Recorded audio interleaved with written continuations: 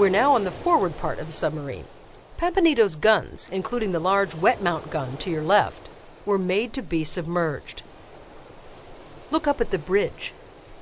The periscope shears are the tall gray structures. On either side of them, surrounded by metal railings, are the lookout stands. When you're on the surface, you're out looking for whatever may be in any way a hazard to the ship. USS Threadfin Seaman 2nd Class Joe Seneft.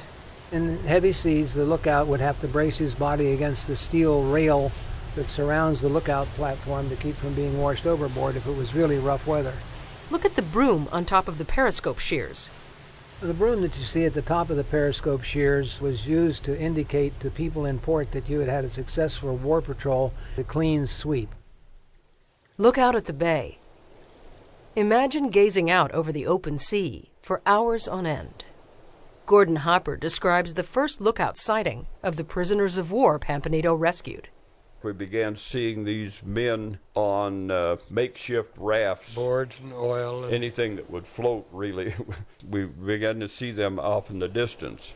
And the captain and the lookouts all thought that these were Japanese survivors from the ships that we had sunk. 2 rafts with men on them. As we got up close to this closest raft, this big person stood up and started waving this large Australian hat and calling out. I still remember what he said. He says, "Oh, you bloody Yanks, one day you bloody well sink us, the next day you bloody well pick us up." You sink us, then you save us, you bloody Yanks. Who are you?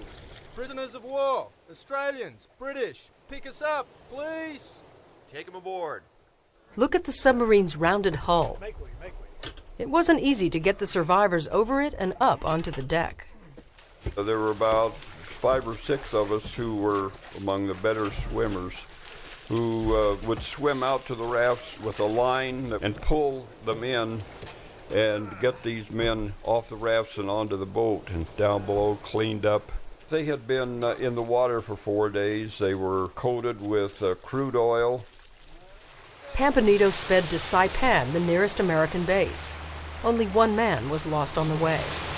Let's move aft toward the gangway.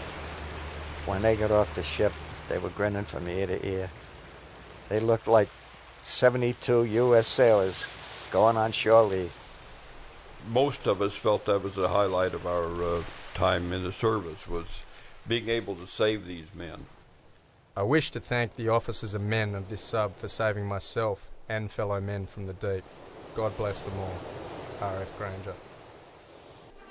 The Japanese have just officially laid down their arms. President Harry Truman announcing the Japanese surrender September 1st, 1945. They have signed terms of unconditional surrender.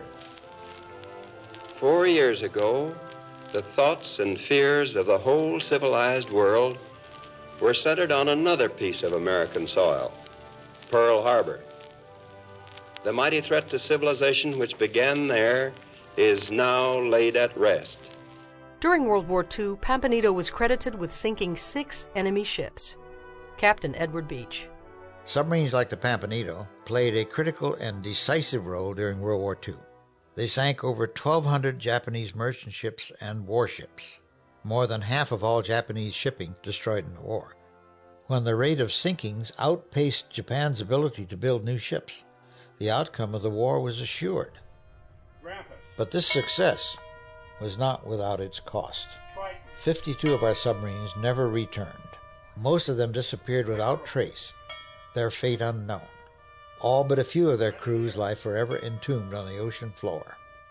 3,505 men and officers of the silent service gave their lives to the cause of victory. The Pampanito stands as one of a few proud memorials to these men still on patrol. On behalf of the Pampanito, thank you for joining me today.